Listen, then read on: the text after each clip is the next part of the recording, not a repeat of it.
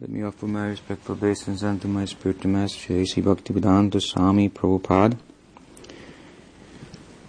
and my Shiksha Guru, Bhakti Rakshak Sitadev Goswami Maharaj, and their Gurudev, Sri Bhakti Siddhanta Saraswati Thakur Prabhupada, and the overseer of our tradition and sect of Gaudiya Vaisnavism, interfacing with the world community, Sri Bhakti Vinod Thakur.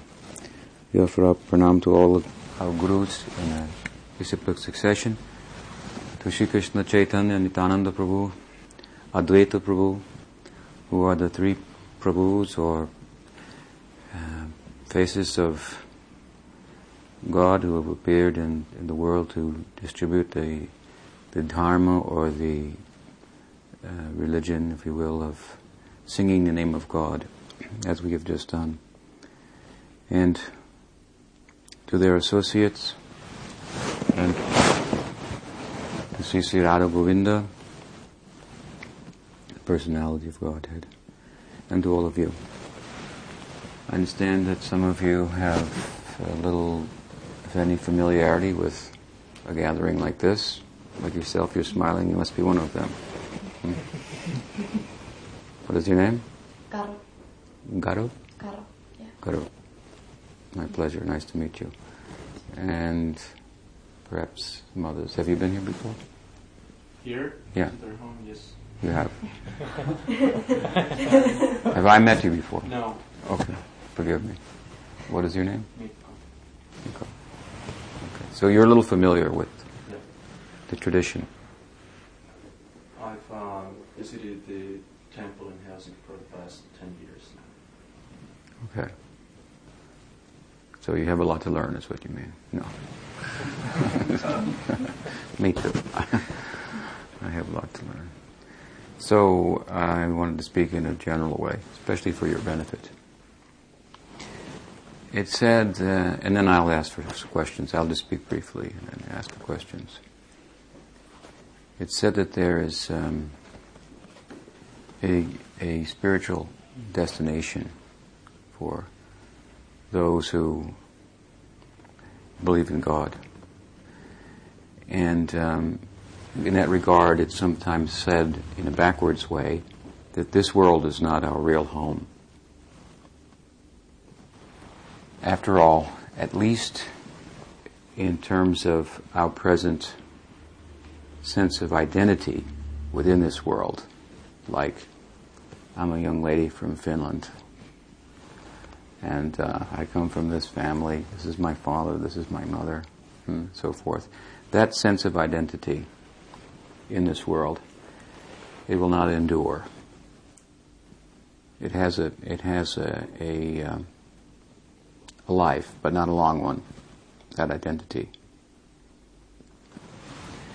And besides that, this identity is limited in terms of the ambition that all of us have in life.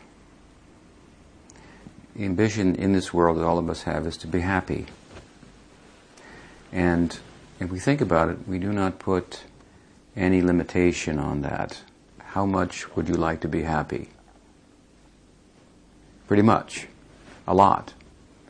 Do you want any distress in your life? Not really. Some people will say, well, without distress, then they wouldn't know what happiness is. But then they're still admitting that they want happiness. This is the pursuit of everyone, right? Everyone wants to be happy. And we don't want to put a limit on that, and therefore we would like to be happy in an enduring way. But our sense of identity at present, if we think about it carefully, it doesn't afford us the facility, the capacity to realize our objective, which is to be perfectly happy. It's an identity that's largely based upon adding things to my life. But we have another identity, and it will be discovered by taking things off of our life or out of our life, rather than going out and collecting and expanding our material or bodily sense of self by gathering possessions, which we call, in a word, mine, and then give them a special meaning. My car is important. If my car breaks down, it's a problem. If your car breaks down, oh, too bad. And you don't give it much other thought. You drive down the street and somebody has a car broken down. You don't think about that. Oh, somebody's car broke down. It happens. But if it's your car, it's a big problem. So the reason that that's a problem is because, why? Because of this one word, mine. By that one word, mine, you are expressing something that you have done. And what you've done is extended your sense of self and projected it into a material object. It's mine. It's that mine comes from like me, so it's part of me now. The only way in which it is truly part of you is by this kind of identification that's been created by yourself. Through the mind, we come in touch with objects, and we identify with some of those objects, and that becomes part of our identity. But does that car really have anything to do with you? Yes, in a sense, but only in the sense of the identity that you're creating by adding things onto your life. You're making an identity by collecting things from the world. This is my house, this is my car, this is my piano. And so we're kind of making an identity. The problem, in a very basic sense, with this identity is what? That it can't endure. Car will break down for good at one point. So you can get another car, but that will break down, and you can get another house, and you can sell the house, you can buy a new house, and this way your identity is changing. You can be a daughter, then you'll be a mother. You may be single, then you become married. You may become a widow, you may become a grandmother. All these identities are based on relationships, which are based on desires. Mine. This is my daughter, this is my husband, this is my granddaughter. This is my mother, it makes you a daughter, it makes you a grandma, it makes you a wife, it makes you a mother. In this way, through the medium of the mind, through the vehicle of the senses, our sense of seeing, hearing, tasting, smelling, and so forth, whatever we are, something about us has the power to do this, to create this identity. And if we think that something about me has the power to create this, and the medium through which I'm doing it are the senses and the mind, I'm manufacturing through the factory of my mind with the workers known as my senses an identity. It's factory produced. It's made up in the it's imaginary. It's imaginary. We are imagining that. And the interesting thing is, it's kind of a bad dream in a lot of respects, because it's not fulfilling me in the full sense of the term. But worse than that, the dream or nightmare, dream, is leading me to believe that just by adding something else, a couple of other things, I will arrive at an identity that affords me perfect happiness. The mind is so much leading me to believe this that I'm in total denial of the reality of my own experience just year after year after year after year. Think about it. And go back. Of course, you're younger than me, but give it some time, and you'll be able to think back. And if you're objective about it, use your mind in another way. There's something called using the mind, and there's something called being used by the mind. And somebody's either being used or doing the using. That identity, that self, is hidden underneath the covering of all the things that we're piling onto our life that are creating another identity. And if we think back over time, how I was led to believe by my mind, if I just got that, then everything would be perfect. Or if I just got a couple of things in place, it's just around the corner. If we got those things, there was always something else. Just something, one more thing. Just get a better job. Just get a promotion. If I could own a house instead of rent a house. If I could just find the perfect man or the perfect woman. This is where there's a carrot being waved in front of us constantly by the mind. And a false prospect that what all of us want, regardless of whether we're Finnish or Swedish or American or French, German, as may be the case, from Holland. How do you say? Dutch. A Dutchman. Yes. Whatever may be the case, this is for all of us. This is our pursuit. We're all really involved in the same thing. We want to become perfectly happy. But again, this through the mind, there's a prospect for us.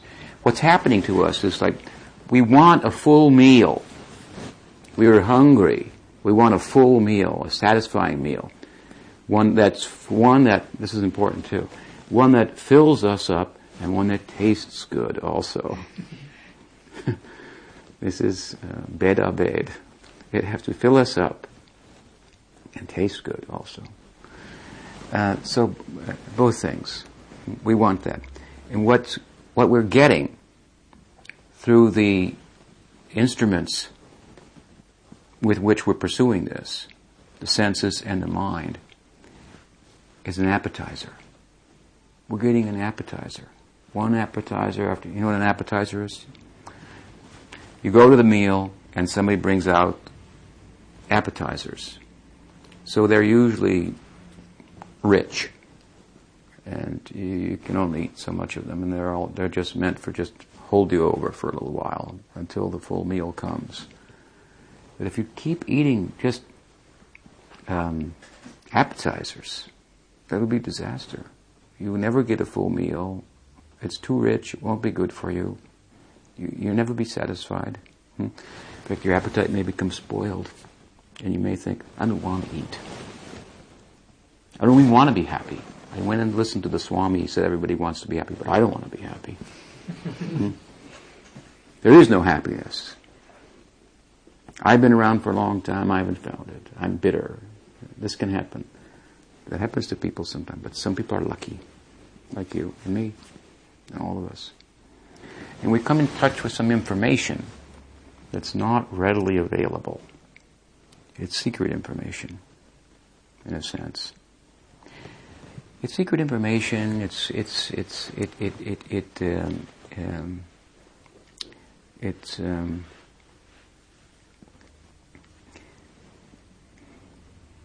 There's a lot of bitter people in the world, frustrated people.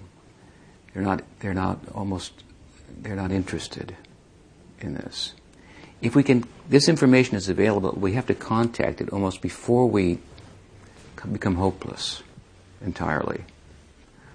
Or it contacts us at a moment when we're hopeless and gives us new hope. I want to say it's secret information, but at the same time, those who have it, they want to give it to everybody. It's something like this. The way this information works is somehow you get it. There's a system. Someone like a saintly person comes into your life. Somebody meets you at the bus stop, let's say. and says, hey, I'm going to meet my spiritual teacher. Would you like to come? So you think, I've got nothing better to do. So you go. You become lucky. Brahmanda Brahmite Kon Bhagavan Jeev Guru Krishna Prasade Bhai Bhakti Lata Bij. It is said like this, that what we really are, when we take off all these things that we've been adding on to our life, and we give up the idea of mine, and we think objectively, nothing really belongs to me. If it belongs to us, we can keep it. Right? But you can't keep anything. Everything will be taken away at some point. Your car will break down. Your body will break down. It will die. Then what? Right? So it's common sense. You cannot keep anything in this world for forever. So to that extent, it's not ours. So if we're lucky, at any rate, we meet somebody and we're invited to some program like this. It happened to all of us. We all have our story to tell. And this person speaks about these kind of things. It's secret wisdom. What this is about is like this. All of these people, they had this experience. To put it in an example that you may be able to appreciate. You know what a UFO is? Right? Have you seen one? We don't know. Some people have seen UFOs. In the backyard, they went out, they saw a UFO. And a little green man came out and talked to them. And then they ran inside to tell everyone, there's a flying saucer outside. I can't even, something's out there. I don't know what it is, and you got to come. So he's very excited. He saw this thing. He's very excited. And because he's very excited, people say, well, okay, let's go. They go out, there's nothing there. He brings his friend, there's nothing there. He tries to, no, I saw it was there. You'll be okay, it's all right. And he tries to tell other friends. Nobody wants to listen. Nobody believes him. He starts thinking, maybe it's not true. Maybe I didn't see that. So he thinks real deeply, did I see that? He starts to question himself. Real sincerely he thinks, maybe I'm crazy. Maybe I didn't see that. And then it comes again. Shows itself. Another way. Out his window. Little green man says, I'm here. Like that. Oh, he says, no, it's true. I've seen it. I've seen it twice. Again he tries to tell people. No one believes him. As soon as he brings his friends to the window, there's nothing there. So, he's got a problem now. But his experience was very extraordinary. And he thought, I could get on that ship and go high in the sky to another land. Such possibilities lies in that. Then he finds out that there's some other people. They've also seen this. They get together in a group every now and then, and they talk about it. And every now and then some new person sees and comes and joins the group also. So they join a UFO group. And they share their experiences and talk about it. You see? So this is just an example to tell you how this works. This is secret knowledge. The secret knowledge, there is secret knowledge in the world of how to become happy. Just what everybody wants. Everybody's looking in the wrong place. Adding things onto their life, thinking, I'm not perfect, I'm incomplete, so let me add something. I'll add a car, I'll add a piano, a house, a wife, a daughter, a son. Add all these things and I'll become happy. But as we've explained, that's not working. We're not becoming happy. We've projected ourselves into a material object, therefore we think the object is important, because we're inside of it. What's important is us, not the object. And what we are is something that has the capacity to project itself into material things. That's extraordinary. We call it consciousness. I am consciousness. I am an experiencer. And matter is being experienced by me. But I extend myself into a material thing, and then it becomes important to me because I'm in it. By the word my, I've gone into that thing. But what's important is not that thing. It's me. And being happy is not about adding things onto myself that don't endure. I endure. But my body won't endure. My present limited personality based on all these things I've added onto my life won't endure. You see, this is secret knowledge. Not everybody knows it, right? It's secret. And it comes to people from God. God is that UFO, in my example. And he makes this, we don't know why. But some people are called, it is said. Actually, if we could trace it out, we would find that our existence is enduring. But the things that we add on to ourselves and the identity we create by that is not enduring. That we've been around a long time. What death is, it's just another example of the changing nature of material existence. Transformation. Your body will turn into what? Dust. Another body will form out of dust. And what's causing dust to move? What do you think? What makes dust move? If you move it, it moves, right? Otherwise it sits still. Matter, I mean. Does the car have meaning without a driver? Ask the car. You will get the answer. It's no. So, we are the driver. We are consciousness, not matter. And by lending ourselves to material things, matter takes on a life. Does a television have a life? If you turn it on, it seems to have a life. It may take over your life. But that would be an illusion, because you could turn it off and it has no meaning without you turning it on. So we turn on the machine of the material world. Matter is moving and all these cars are moving, bodies are growing. But what's moving that? That's consciousness. That's a different thing from matter. Consciousness is the experiencer.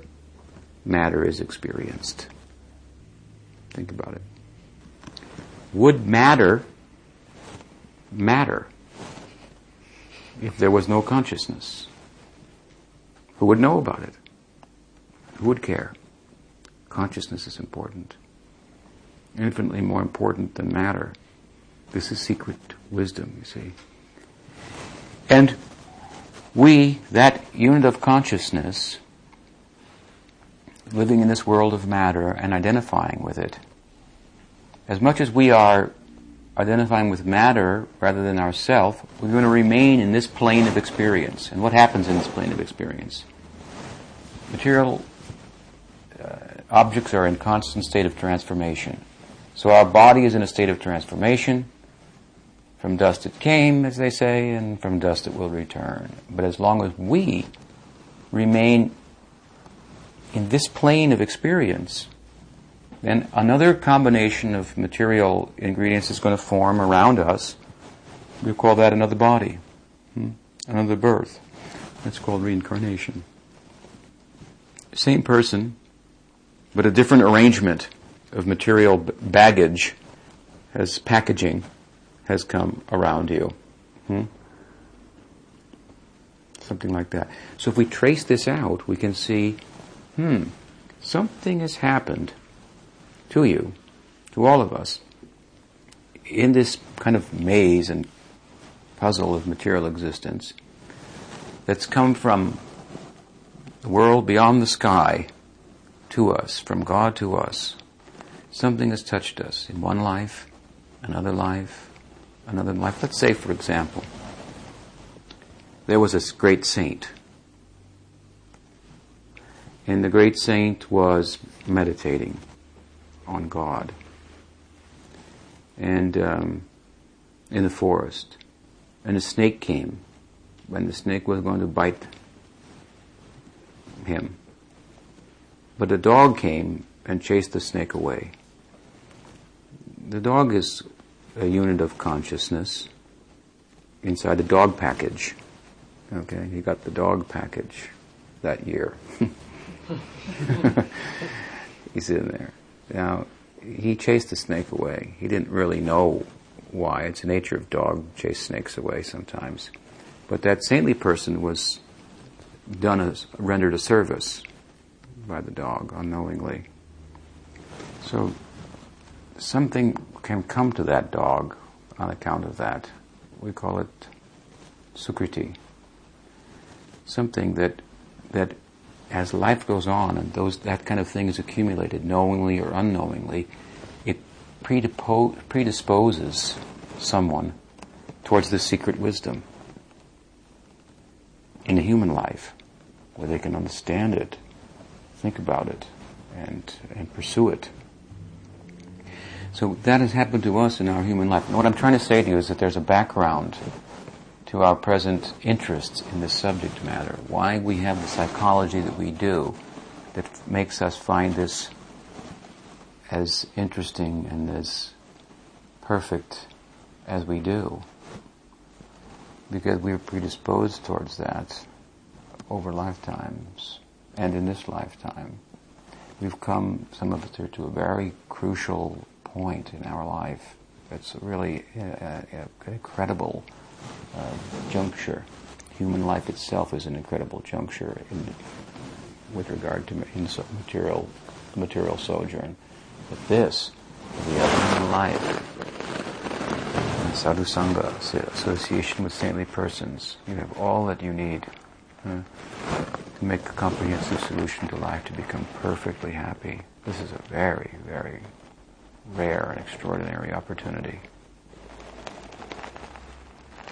We had a major dose of communication with unidentified flying objects.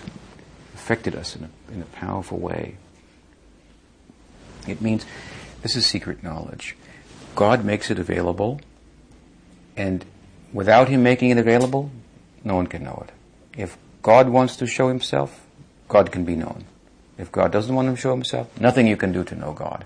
If a UFO wants to show itself, as they say, then you can know. If it doesn't, nobody else can know it. Disappears immediately. God's hand in the world is something like that. Actually, making Himself known all the time, in so many places, but in incremental ways that build up and accumulate after time to the point where you can say, I've seen. But other people don't listen because in their life they have not had the same exposure yet to this secret knowledge. What I'm saying to you is it's secret knowledge, but at the same time it's broadcast everywhere. But it's just like there are sounds in the world we can't hear. Dogs can hear them, but we can't hear them. So it's being broadcast on a certain frequency, this secret knowledge. It's really not secret, but you've got to connect with the frequency. It's being made available, and through that frequency we call that Guru Parampara. This is the frequency through which it comes, the channel. And this is a channel of saintly people, and they're distributing this in so many ways to so many living entities, and creating as an environment that's conducive for waking up one day and saying, I got it. A message from there to here. Now I need to be part of this group and find out more about that. And the rest of the people still think I'm crazy, but I understand, they have not been touched as much yet. So naturally it's good for me, it's helping me, so I'll try to touch them as well. A devotee will naturally have that kind of sentiment. In this way, we end up in a place like this. Crazy people and singing these songs nobody can understand, and language and words and that are different sometimes, and topics that are very esoteric and impractical, and we're becoming happy. And we're becoming happy in two ways. By singing these songs, singing in the name of Krishna, and by giving up things that have nothing to do with us, that aren't making us happy. By unloading, unpacking that false identity that I created, opening that package, throwing away the wrapper, and finding the precious jewel of myself inside there. And I find I don't need to add anything onto myself. I'm like a precious diamond underneath a mountain of ignorance and misconception of identifying with things that aren't really have anything to do with me. I'm like coal, which has the potential to be a diamond, maybe, if you squeeze it tight enough. So, isn't it? Yeah. So if we put ourselves in the tight grip of someone who knows about these things, at a certain point we'll be ready for a major installment of this secret wisdom. We put ourselves in a tight grip of someone in that channel, on that frequency of Guru Parampara, and then we start to shine like a diamond, precious jewel.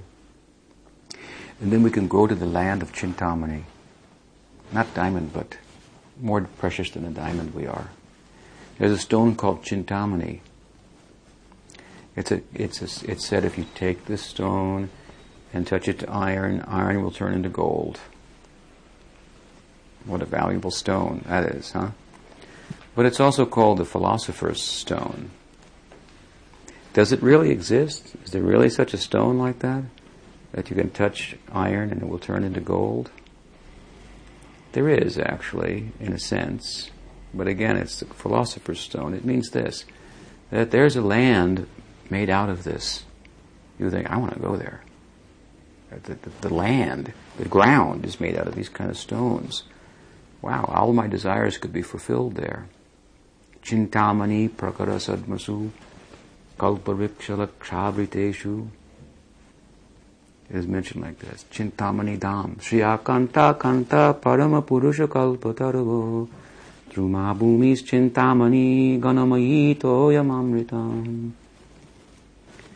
He said the land there is made out of this Chintamani. He said the walking is all dancing, the talking is all singing. We would think, what must be the singing? What must be the dancing there? What kind of place is that? Where the land is Chintamani, Kamdenu. Cows are there. They give everything. You can milk a cow and get anything you want from it. Anything. The land is, from the land you can get anything. If it can turn iron into gold, then you can get anything from that. So we think, I want to go there because I have so many desires. So many things I want to add on to my life to make my life happy. But it's a philosopher's stone, this Chintamani. Land of Chintamani, where you can become fully happy. This again, as I said, is not our real home. And our identity here is false. Our body's like the confines of our cell, and the duration of its life is our sentence. We are on death row. We're all here. Our present identity is condemned to die. No chance. There will be no pardon from the governor or the prime minister. No pardon. It's not possible. But if you nobody from this land can give a pardon. But if the hand of God touches it, can take us to the other land. This is not our real home. We should get out of here and go to that side. The interesting thing is this. That land of Chintamani, everyone lives there. They have no desire. They have no desire for anything, to add anything onto their life. They love God. Only desire is to please God. They understood that I'm not matter, I'm consciousness. God is the supreme consciousness. Pleasing God means pleasing me. I used to think, because I projected myself into material things, that pleasing material things or gathering them would make me happy. But I understood, the only reason I like those things is because I'm inside of them. Because I've sent myself in there by the word mine. So come out of that material thing, look into myself, look deeply in myself. I see I have origins that are not material, but spiritual. I'm like a ray of the Son of God. So my prospect for happiness lies in uniting with God in love, rather than with matter. God endures, so do I. I have a propensity for loving, rather than to repose it in things that can hardly reciprocate in love. Let me repose it in God. Thinking like this, we can go to that land where no one has any desire other than to serve God. This is the real beauty of the place. It's said it's made out of Chintamani, but those are like just ordinary rocks. They don't care about them. They have no interest in them. It said there was a saintly person who brought one of who had it's another story. He had a Chintamani stone. So a thief was thinking, he heard, this guy's got a Chintamani stone, it turns iron into gold, I'll get that. So he watched him carefully, day and night. And then he saw he was keeping that stone on and not paying much attention to it. And he even went away and to bathe in the river without guarding it. So he went and stole it, but then he thought, wait a minute, why that fellow was not interested in this? He must have something more valuable than that stone. So he asked him about that, and that man revealed his heart. And from his heart came this song: Hare Krishna, Krishna Krishna, Hare Hare, Hare Ram, Ram, Hare Hare. By this I went to a land of Chintamani, where the stones that you walk on are these things. So much more valuable is my relationship with God in terms of making me happy than getting anything. And I have no need for that Chintamani. If I want Chintamani, this is my Chintamani, Nam Chintamani. The name of God, it has all power to make me happy. To turn my life, my iron-like life, into gold. So we can go to that land, and the way is twofold. Begin, come into this kind of company and sing the name of God. That will bring some wisdom and insight to you. And then you can start to unpack yourself from all the things that you've added on to your life. When you're completely unpacked and you become very much attracted to the singing the name of God, then you can go. And that is the secret knowledge of how you can become perfectly happy in a very simple way. You follow? Some of it, right? So, are there any questions? Yeah. Talking about the secret knowledge, is it somehow connected with the... Talking about what? When you're talking about secret yeah. knowledge, is it somehow connected to the verse where Krishna said that of all secrets I am silence? That you don't... the confidential and so forth? Or no. Should I understand? It's secret because not everybody knows it. It's secret knowledge. It's not common knowledge. That's what I mean. It's not common knowledge. It's secret knowledge. And it's for people who are tired of common knowledge. Common knowledge is not affording them what they want. So they look for something else. They look deeper. And then they find this, uncover this current. Some people are doing this. It's that kind of secret. It's open. It's an open secret.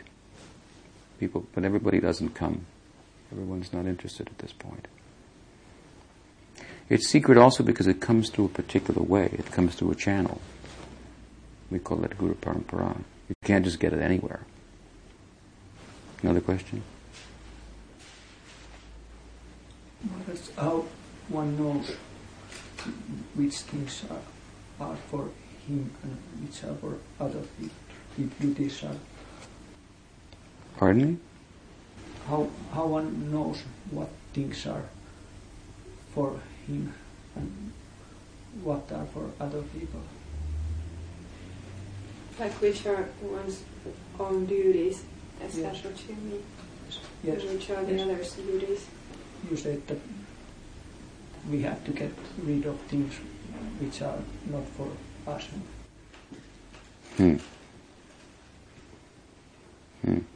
Well, what I meant by that was that gradually, as knowledge comes to us and understanding,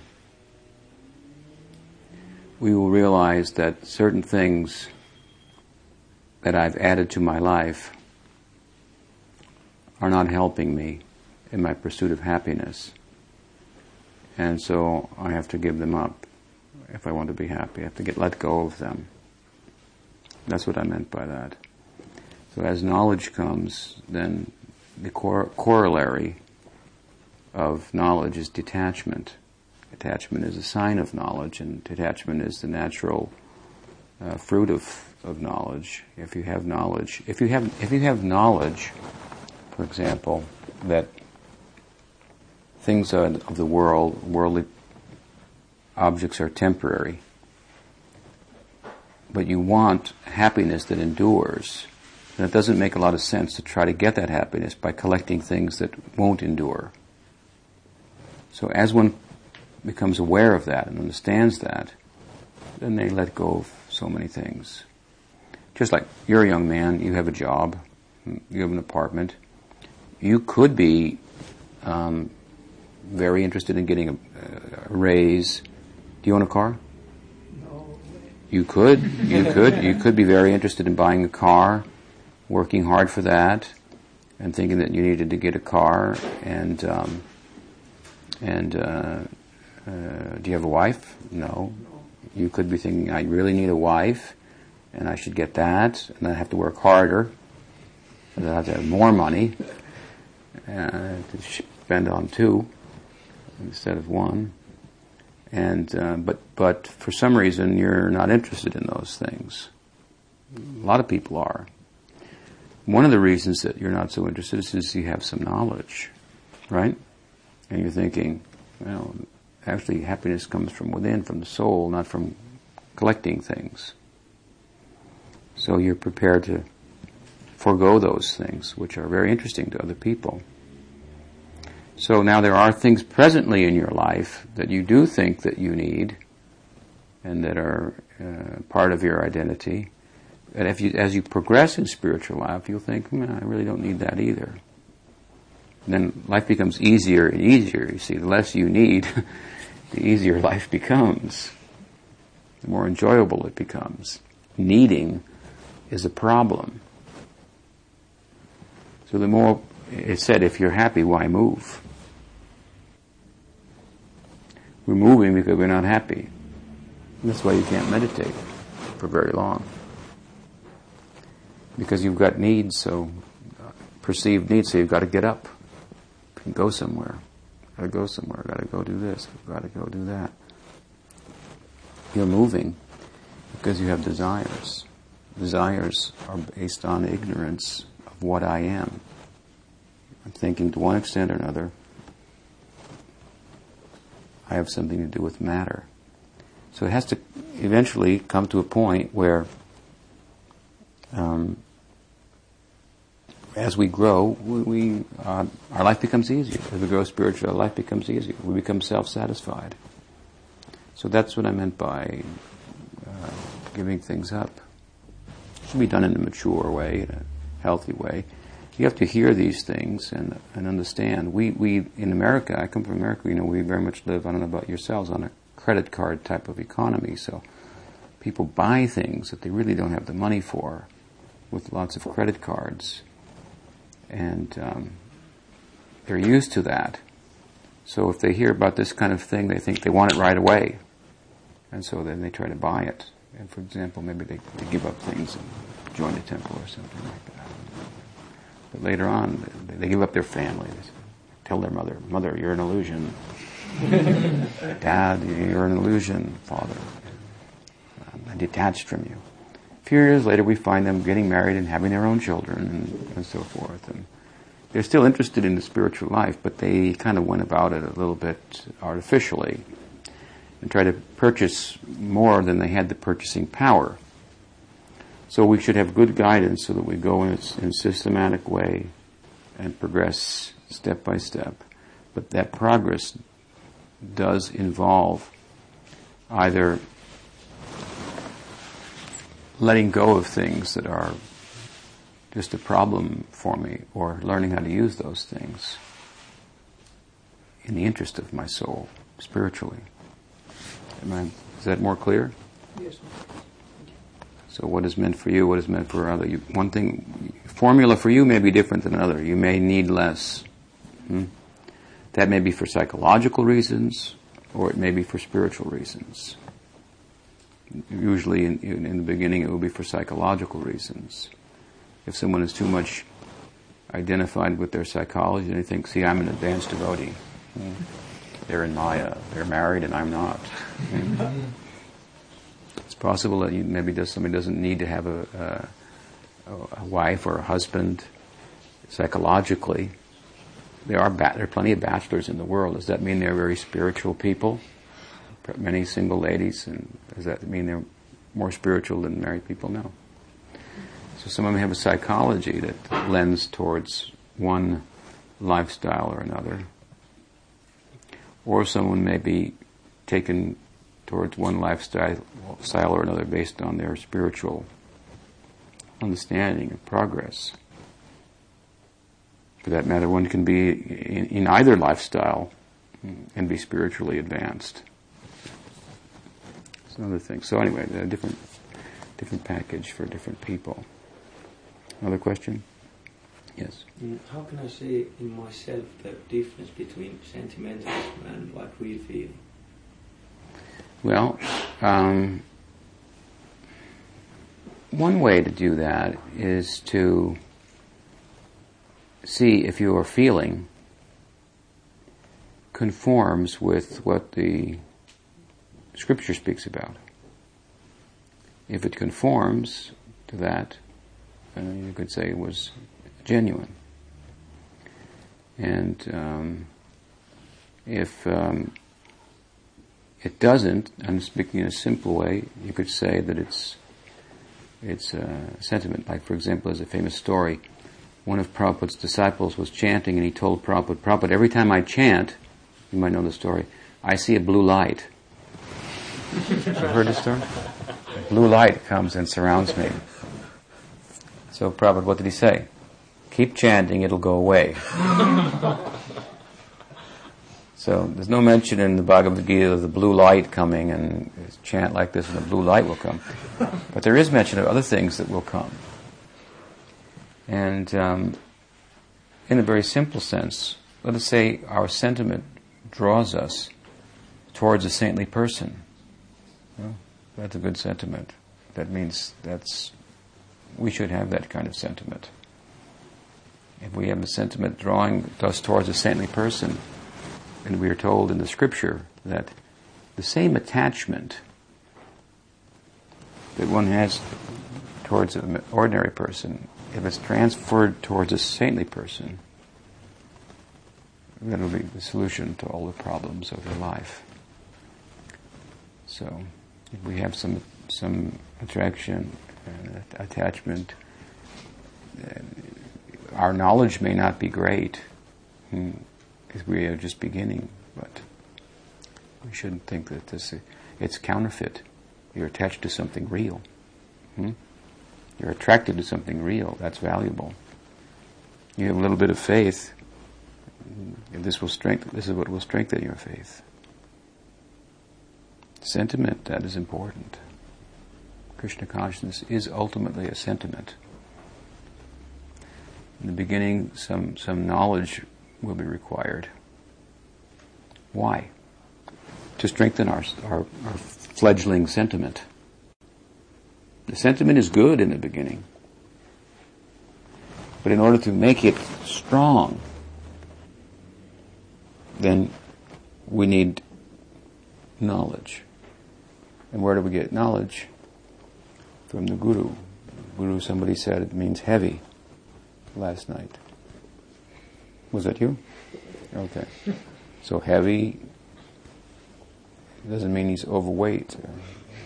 It means he's heavy with knowledge.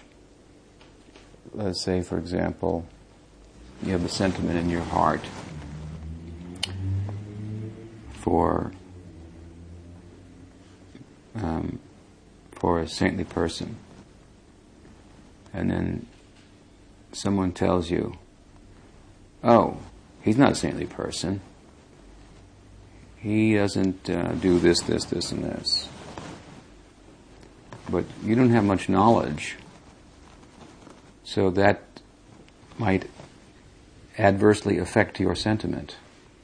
But if you had knowledge and you could reply, no, he does this, and this, he just does it in a different way than you. Something like that. He's not in your group, but he's connected nonetheless. If you have proper knowledge, then that will help you. But now, for example, you don't have proper knowledge. You may have a sentiment towards me, as you've expressed, and I will fly away from here. And someone will surely say to you, "That's all right, he's nice, but he's not in our group." And if he's not in our group, that's a problem.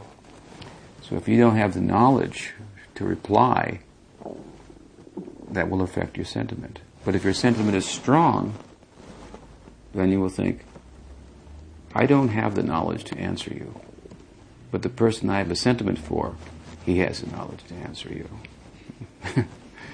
So I may not be able to give you the answer. But this much knowledge you should have, you see. Then your sentiment will be not just a sentiment. That much knowledge you should have. My Guru, he knows. He has answer. He can answer any question. And then gradually, you have to get that knowledge. You can't always just stay on that level. Well, I don't know what my Guru knows. You must come to know also. So, yes. Guru Maharaj, it's often said that attachment to spiritual things and attachment to material things are like a scale. If one goes up, the other goes down. But I find in my own life that I have some attachment for Krishna, and I feel it's been growing a little bit also. But at the same time, I don't see any real detachment or real decrease on the other side. So, what does it mean? I think that you may be not so generous with yourself. First of all, you may be a harsh critic of your own self. And so that you will come away with that type of evaluation. Also, how old are you now? 30. 30. So you're just starting to mature. So you have a something to go through. Maturation. You came to this at a young age, and you practiced, and you are practicing. But there's the other side of you that has its life to play out, so to speak. That it hasn't been dissolved by chanting. We have our karma. Diva Goswami says, by this chanting, the karma that has not yet come to bear fruit will be destroyed first. So, and at the root of that karma is ignorance. So you're in the process of uprooting that, and it's taking time. Meanwhile, your prarabdha is playing itself out, your manifest karma. But all this baggage in the background that you're not even aware of is being cleansed away. So spiritual advancement as much as it involves clearing the negative side of your life, the karma, is to a large extent for some time relatively invisible. And so you are being freed up, in a sense, in your scale type analogy, but in a way that you can immediately perceive. With someone who has a deeper vision, we'll see like that. And we'll say that, oh, maybe you're being a little less generous with yourself, or maybe you haven't thought of it like this, but so you're maturing, maybe you were living as a monk for some time, and now you're getting married, you've been married for a few years, and so you may be thinking, I'm going, materially I'm developing more attachments, even though I'm practicing. But as I said, your material life has a life of its own. This parabdha is going to, for the most part, manifest. You can eradicate it by chanting, but that is a certain kind of chanting that will take. So don't think you're not making progress. Two kinds of progress: eliminating that past baggage and developing attraction for Krishna. If you're developing attraction for Krishna, if your attraction for Krishna, for hearing about Krishna, for chanting, for these types of things, is increasing, even though the material life is going on the other side, in one sense that's just playing itself out. And it doesn't necessarily indicate that you're becoming more attached. Attachment to Krishna is a very subtle thing. You may like Krishna and have all types of material attachments. And where you're really standing in existence is relative only to how much you like Krishna, not to your attachments. It's a very interesting, subtle concept. We may find people who have a lot of attachments, but they have a real liking for Krishna. They're in a very good position, and if they continue their life in such a way as to increase that, then it is so much the better half of the equation. Material attachments may come, and material life may play itself out. It's kind of like two things are happening at the same time. The karma, parabdha means manifest karma, that's already bearing fruit, is playing itself out, and the soul is developing attraction for Krishna. At a certain point, it can reach a point where the attraction is so great that the parabdha is just removed altogether. Then you become Jiva Mukta. Does that help? Yes, very much. Another question? Yes, Tim. Sometimes we think we see mundane things in holy people. So, 1 minute. So the main thing to do is chant Hare Krishna, worship Krishna, no matter what. No matter what material attachments you have, no matter how hypocritical it may seem, that I'm worshiping Krishna and wearing these beads, do it. Worship Krishna, serve Krishna, chant Hare Krishna, look at the picture of Krishna, read the book about Krishna. This is, our process is really all positive. The negative, just, we think about it sometimes, we talk about giving up and this, but really it will fall away. At all costs, never give up the chanting of the holy name of Krishna. No matter even if you feel like I'm a complete hypocrite.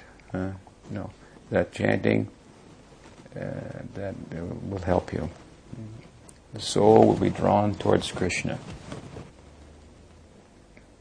That's real investment, real wealth. It may be real wealth in a filthy place, but it's real wealth nonetheless. So, yes, I'm sorry. Question? Sometimes we think we see mundane things in holy people. And I've talked about that with people, and they say that Krishna comes to test us. Is he able to God? Well, you could, but the fact is that saintly people are saintly people inside of a human package of sorts. And their spirituality, to one extent or another, is going to be filtered through like a cultural filter of their background and so forth. And it depends what you consider to be mundane. If you think that every saintly person should smell like a rose or something like that, you might be disappointed. You might think he's perspiring. It's mundane. I'm trying to say to you that what's happening in a saintly person is a combination, really. It's a meeting of humanity and spirituality. But what happens is, if you become attached to a saintly person, then the nature of love is that you see everything about him as being wonderful. Even his faults become ornaments. In love, faults become ornaments. So the human side of the Guru, for example, that also becomes charming. We think it's transcendental. One of my God brothers used to say, he told me once that, I used to think that the spiritual way to indicate yes was to go like this. And the material way was to go like this. At least in America, we say yes, we go like this. Why did he think like that? Because when we asked Prabhupada, his guru, Prabhupada would go, yes. So we used to think, that's the spiritual way, because Gurudev does it like that. He said, then I went to India and everybody's going like this. And I thought, well, and then you realize, there's another side to this. So there's kind of a relative side and absolute side to the Guru. But the relative side becomes colored, so to speak, by affection's force, and we see it as wonderful. Like I saw everything. If Prabhupada would drink, once he was drinking, how he would drink a glass of water and he wouldn't touch the cup. It was kind of a Brahminical thing. Once the cup dropped and the water all spilled on him like this.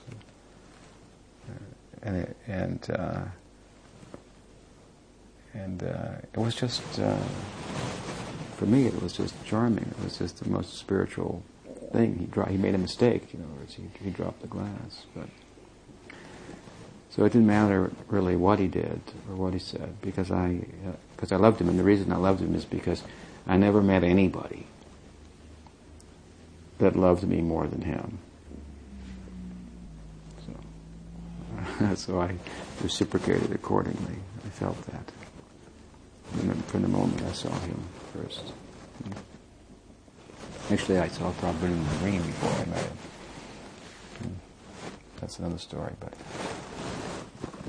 so, otherwise, if you look at the deity of Krishna, you could say, pretty mundane. It's a stone, right? It's a piece of wood, carved piece of wood. I could take that and throw it in the fire. So there's a way of looking at the deity that you could see it as mundane. But we're taught to see through the eyes of the Scripture in another way. And if we do that, and approach the deity on those terms, we'll know it's not a stone. It's not a piece of wood. We'll have that experience. And we'll look at it in another way.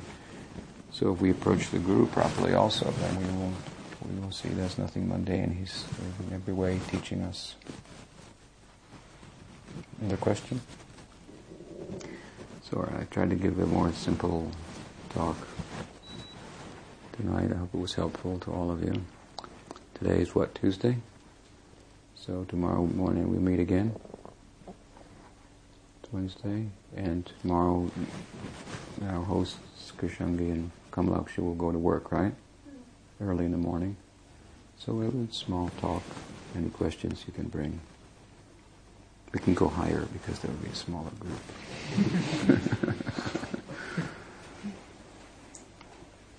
Okay.